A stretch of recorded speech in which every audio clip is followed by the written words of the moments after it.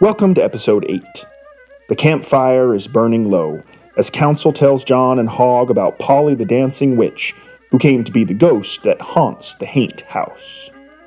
The next morning, Jon asks Route Hog to return to a less scary tale, one about a giant frog and a huge snake. In Once Time, you'll meet John Spellman. Well, I glanced over at Council, and he seemed to be totally lost in the images of his story. John's friend, Council Register. So Miss Polly glided onto the dance floor in the arms of her final partner, who just happened to be. And Route Hog. So, that frog, we had made our bet as to whether or not that frog was the biggest frog Council had ever seen.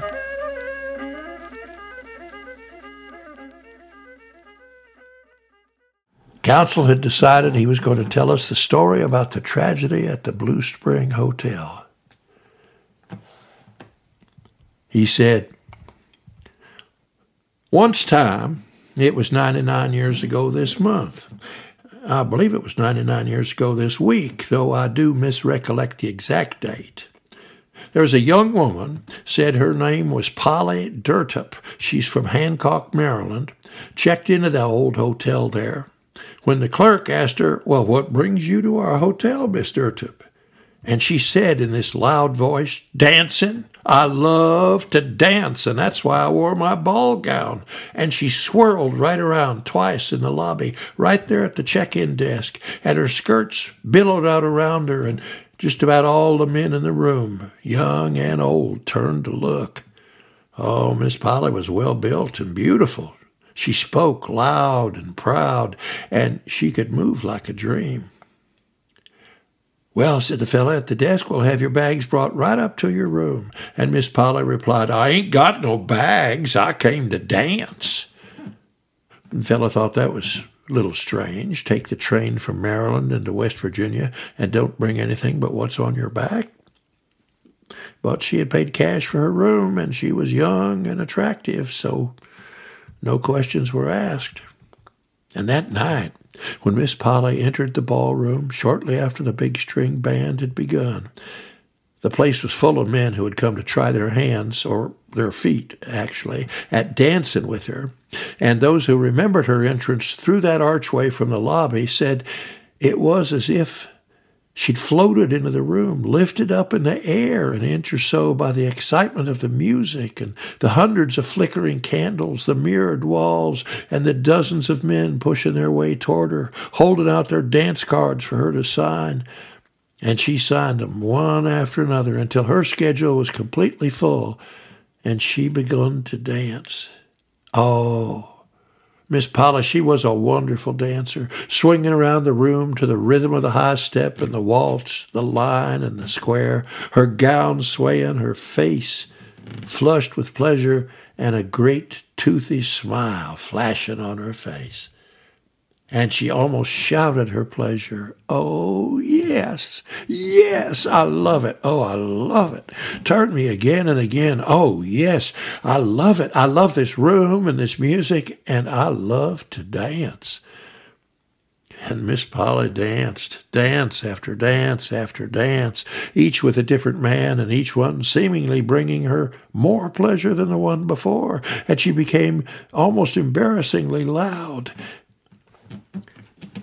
At this point, I glanced over at Council to see if there was any irony in his face following his own earlier statement about disturbing personal volume, but he seemed to be totally lost in the images of his story. He continued, "Yeah, Miss Polly was now almost commanding the whole huge ballroom. 'Don't stop! Don't stop, y'all! I want to keep dancing forever!' But in 5 more minutes, the music did stop, and couples begun to drift out into the lobby or out the French doors there onto the grounds. 'Oh, wait,' Polly tried again. 'Do not stop the music. Do not stop.' But the band had been playing nonstop for nearly 2 hours, and it and the other dancers, they wanted a break. 'Oh, come on, Miss Polly,' said her escort at the moment. 'It's just a short break.' let me show you the formal gardens and the cool pool waters. And he led her out into the night, down into the formal gardens where the bushes had been cut into the shapes of exotic animals, hoping he could be alone with her for a few minutes under the full moon. But 4 or 5 other men had followed them, and Polly herself broke any possible romantic mood with a loud proclamation. Oh, yes, it is so beautiful here, by this water, this cool pool, under this moon, this sweet moon, by this beautiful building. Oh, I love it. I love it. And I could stay here forever and dance Oh, the music has begun again. Come on. And she ran back into the ballroom and danced for another 2 hours, becoming so excited and so loud that more than one man actually changed his mind and did not take advantage of his scheduled opportunity to dance with her.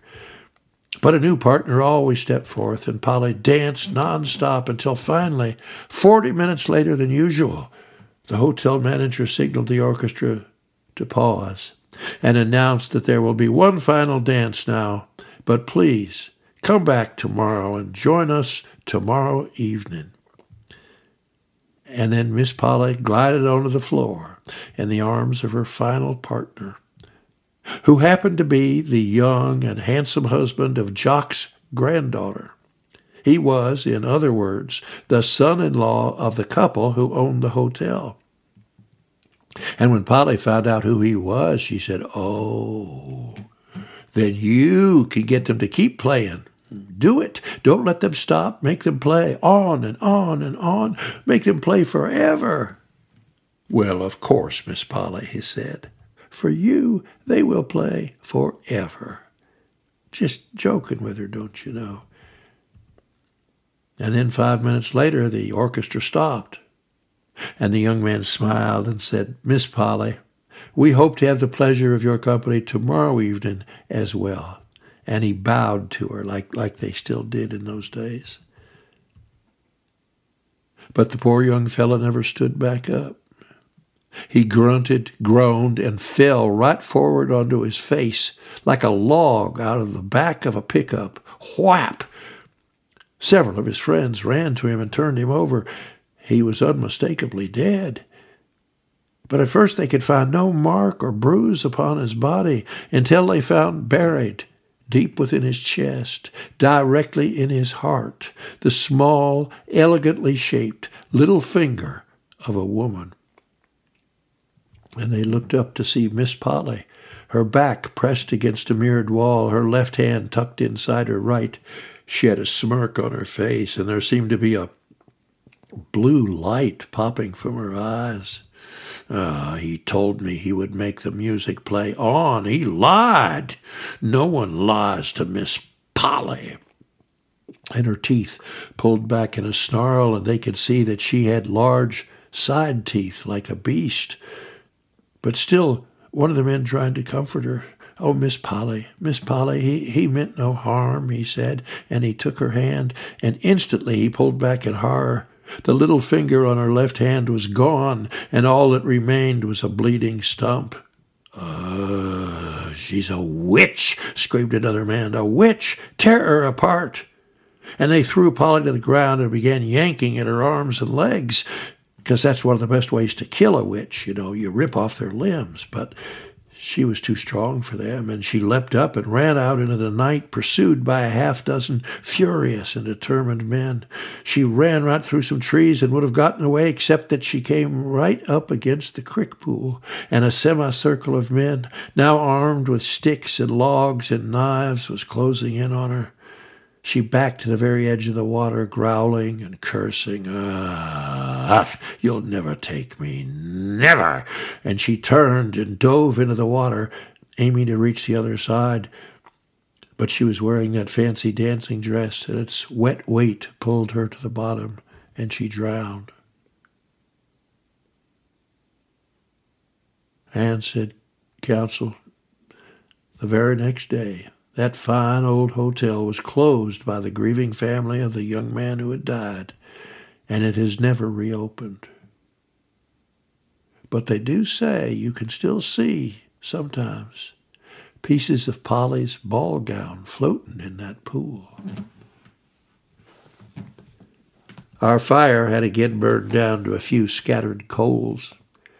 Council and Route Hog were invisible in the darkness on the other side of the fire pit. An owl hooted in a nearby tree. 2 coals blinked and disappeared. It was very quiet. And since then, said Council, since that one night of joy became a night of horror, 8 more men have been found dead in the ruins of that old hotel or on the grounds near it, each with a finger, or in one case, the thumb of a young woman buried deep within their hearts.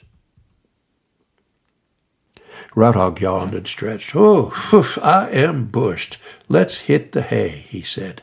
And I heard him fall back onto his bedroll, and in only a few minutes he and Council were both deep asleep. I could not sleep, or more accurately, I dared not sleep. I mean, we were very close to that old house. And for some hours, actually, I sat up on the outside of my sleeping bag, my flashlight and open pocket knife handy, and I listened to the sounds of the night. 2 or 3 times I heard animals moving in the underbrush, but they did not frighten me. Until directly next to me came the rasp of a very sharp sound. I snapped on my flashlight and was fumbling for my knife when I realized it was Hog. Route Hog had rolled over on his back and snorted. I was relieved, actually. And Council was still there, too. He also was alive, groaning and then sighing as if in a sweet dream. Several times after that, I almost nodded off, but each time was awakened by hearing what I was sure were the faint sounds of old-time dance music played on string instruments. Until finally, exhausted, I flipped around and dropped face down onto my sleeping bag. "Yaw!" And then froze, breathless with fear. A hard, sharp point had begun to penetrate my chest. I raised myself up on my hands, and the pain stopped. I had flopped myself right onto the root of a tree. I moved my sleeping bag and pad closer to the now dead fire and my snoozing friends, and finally I fell asleep. And when I awoke rather late the next morning, I realized I had been dreaming of a giant frog in a huge ball gown, playing a violin, and then drowning in a river. Whoa, why, I thought, did I dream of a frog? And then I remembered that Route Hog had been telling me about the time he and Council had seen a large frog and had made a bet about it. "Hey," I asked Route Hog, we were eating a little breakfast of coffee and store-bought rolls. "Hog, whatever happened with that huge frog you and Council saw?" "Oh, yeah," Hog said. "Yeah, that was pretty interesting. Hey, Council?" "Oh, that frog sure was, Hog." "We bet each other the $6. Actually, it was $6.16. And then Council picked up a latrine trowel and headed off into the woods. "Good," said Route Hog. "Maybe I can finish this story before he gets back." So, see, we had made our bet as to whether or not that frog was the biggest frog Council had ever seen. And then we tiptoed back down the path to where that frog was still sitting on the rock. And I put one forefinger on my lips, and I used my other to point to the frog. And Council looked at it, and then pulled his head back on his neck and did the biggest double take I have ever seen. "Golly!" he almost bellowed. "Golly! That is the biggest frog I have ever seen." "Council, it's going to be the last frog you ever saw if you don't hush up. Be quiet. I want to watch this thing." "See, John, I'd been puzzling about frogs and had asked a few people about them, and I had figured out that this was the kind of frog that could just snap out its long tongue and snatch bugs out of the air. And this particular frog looked big enough to eat a bird. I just wanted to see what would happen. And my wish was about to be granted. 2 very large dragonflies came hovering along just over the surface of the water, and the frog saw them, and he shifted slightly to point himself toward them, and his lips actually began to twitch. "Oh, watch this, Counsel," I said. "That frog is going to eat those bugs." "Oh, I'll bet he misses them both," said Counsel. 86 cents on each bug. "Oh, you were on," I said. "How could I lose?" But before that frog even had a chance to try for those bugs, something else happened, Smellman. Something else came up out of the water. Blip! Onto the rock behind the frog. The frog never seen it. It was a snake. Now, I don't know what kind, John. It was one of those water snakes. Big, dark, dank, ugly thing. Thick and strong enough looking. Whoa! He was just sliding up onto that large rock to sun himself, I guess, but when his head came up out of the water and he saw that frog with his back to him, well, he just froze. The way snakes do, don't you know, just froze there. His head did, while the rest of his body just kept coming out of the water and coiling up on a rock under the head, everything getting ready to haul in some lunch. "Oh, watch this," I whispered to Counsel. "That snake is going to eat that frog." "Oh, city boy," said Counsel. "You don't know nothing. Don't you see the size of that frog, boy? That frog is going to eat that snake." "Oh, listen," I said to Counsel. "I may not live in West by God, Virginia, but I am not a total idiot. Frogs don't eat snakes. That snake is going to eat that frog." "Oh, put your money where your mouth is. I got $31.28, says the frog is the eater." "You are on," I said, "and this time you better pay me $31.28. Oh, John, I knew I'd won. We had no sooner made that bet than that big snake opened his mouth wide, the hinge way back, don't you know, and stretched out and sunk his teeth right into that big frog's backside. Now, the frog tried to jump off into the water, but the snake was too big and too strong and kept him up on the rock. And they were thrashing around as the snake started to swallow the frog. And snakes don't chew things, you know, Smellman. They just swallow them down in one piece. So there was that frog going rear end first down the snake's mouth, one gulp at a time. "Counsel," I said to him, "give me my money." "And I was going to pay you, too, wasn't I?" asked Counsel, as he reappeared out of the bushes with his trowel. "Oh, yeah," said Route Hog. Believe it or not, Counsel was actually reaching for his wallet. Unheard of. When this amazing thing happened, as the frog and the snake were both rolling around on the rock, the snake's tail got caught in front of the snake's mouth, and all of a sudden, the frog got his jaws around that snake's tail, and the frog started to eat the snake. But at the other end, say, the snake was still eating the frog. They were eating each other. "Oh, true?" I asked. Is that true?" "Oh, Scout's honor," said Counsel. "I never seen anything like it." "You know, John, it was weird. It was weirder even than that time I seen that mermaid."